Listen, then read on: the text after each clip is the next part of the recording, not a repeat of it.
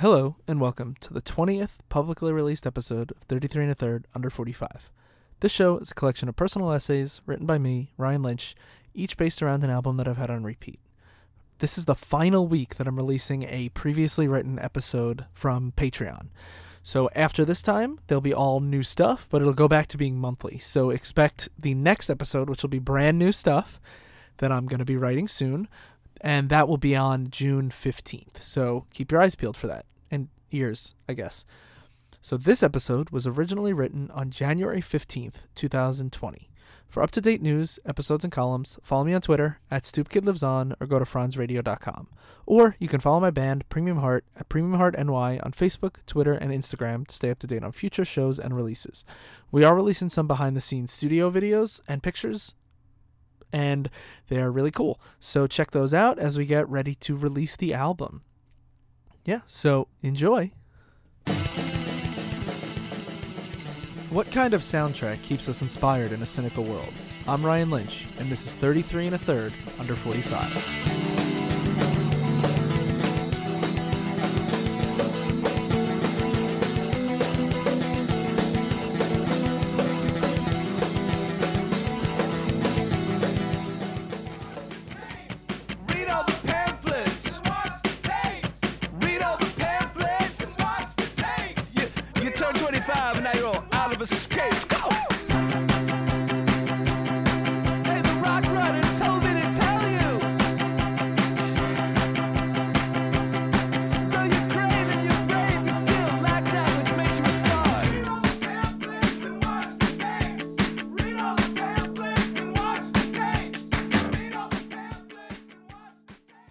I can't stop thinking about creative growth and how much it ties into our intellectual curiosity. As I get older, I'm more and more disheartened to see people just stop learning things. Obviously, you can read a whole slew of political commentary into that concept. People refusing to grow past the status quo they're most comfortable with, or learn to accept people that previously made them feel weird about how different their lives and experiences are. But we're in the Trump era, and Biden's the national frontrunner in the Democratic primary, so there's a billion think pieces on that. So let's talk about music. Let's talk about punk music.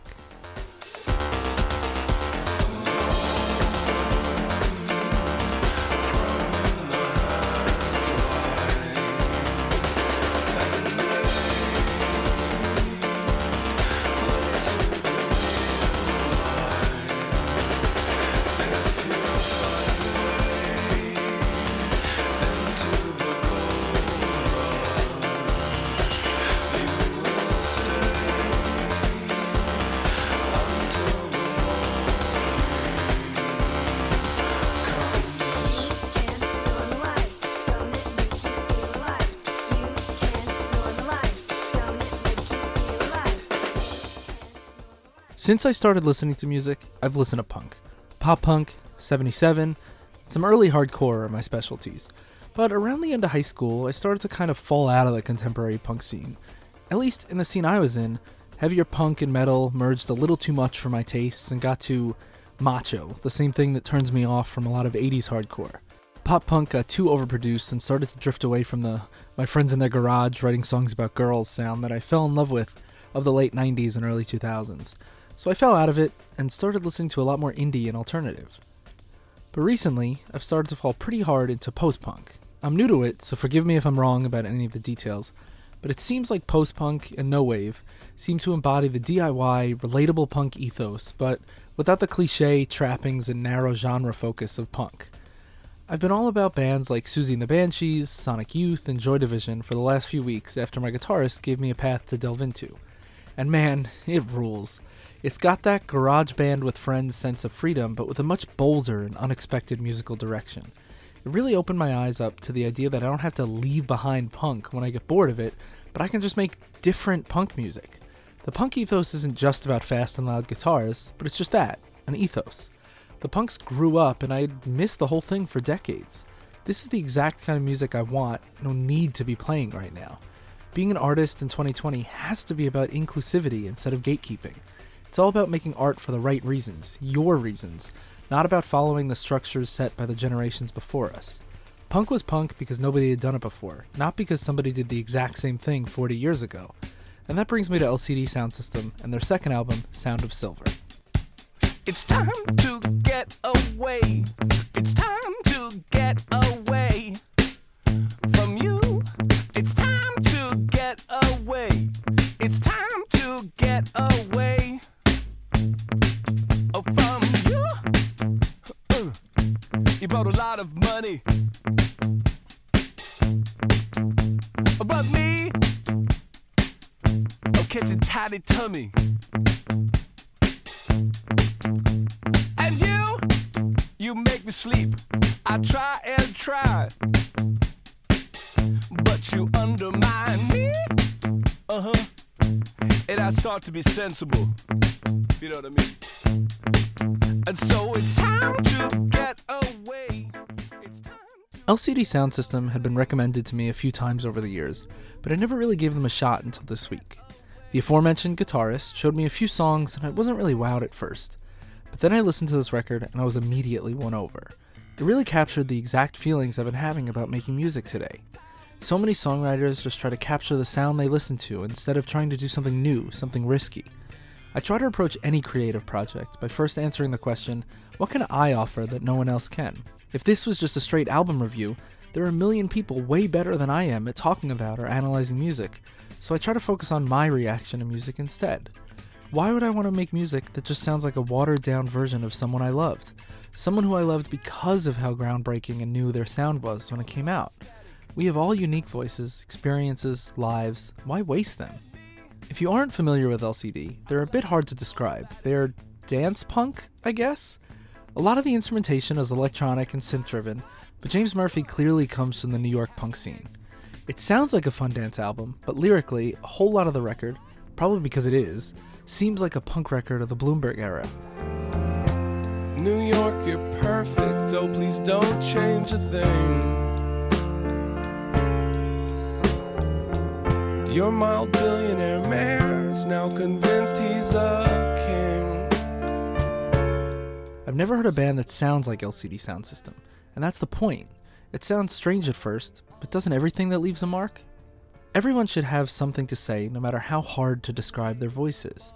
If they think they don't have anything important to say, maybe they should start to really think about why they feel their voice doesn't matter and who made them feel that way. But you're bringing me down.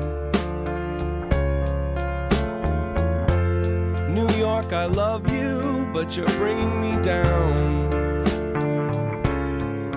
Like a death of the heart. Jesus, where do I start? But you're still the one pool where I'd happily drown. And oh, take me off your mailing list for kids who think it still exists. Yes, for those who think it still exists. Maybe I'm wrong, and maybe you're right. Maybe I'm wrong, and maybe you're right. Maybe you're right. Maybe I'm wrong, and just maybe you're right. And oh, maybe mother told you true, and there'll always be somebody there for you, and you'll never be alone. But maybe she's wrong, and maybe I'm right, and just maybe she's wrong. Maybe she's wrong, and maybe I'm right, and if so, here's there.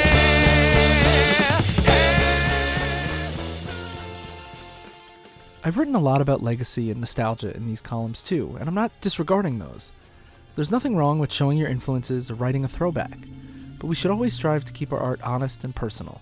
You can write about and with nostalgia and still have something new to say.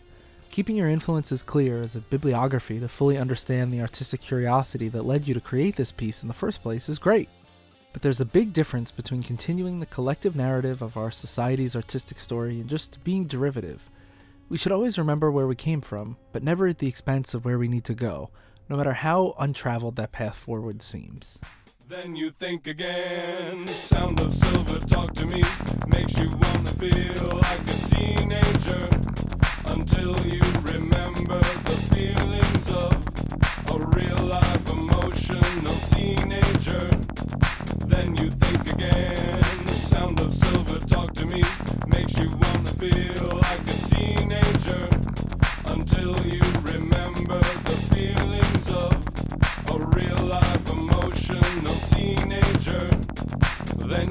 think again.